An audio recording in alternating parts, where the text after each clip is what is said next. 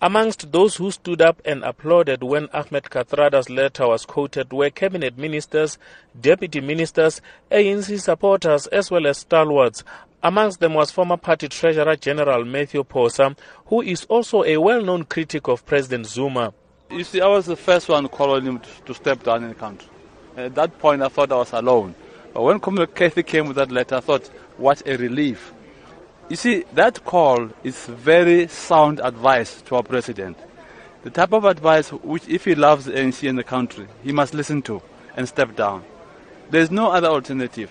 If he steps down, he'll create a lot of fresh air in the ANC. There will be new debates, and we can decide who leads us. Another ANC stalwart, Max Sisulu, says the ANC was founded on the will of the people and that the best way for the party to preserve Katharada's legacy is for its leaders to respect the wishes of the people. The ANC is a people's movement, and ANC needs to be the movement that listens to the people. If the people say step down, then listen to the people. That's what we were taught when we grew up. We were born in the ANC, grew up in the ANC. And we've got the highest regard for the movement because it represents the best in society, or should represent the best in society.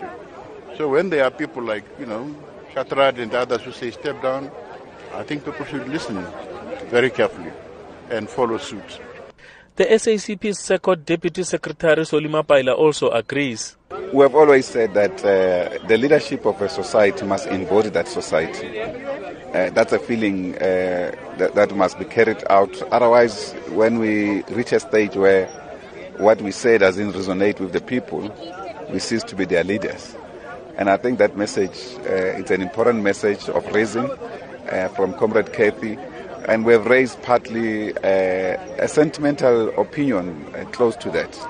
Unsurprisingly, EFF leader Julius Malema also joined the fray, saying President Zuma should respect the wishes of the dead.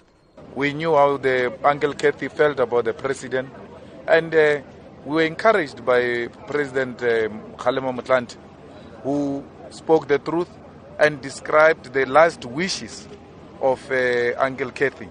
And in African tradition, the wishes of the dead must be respected.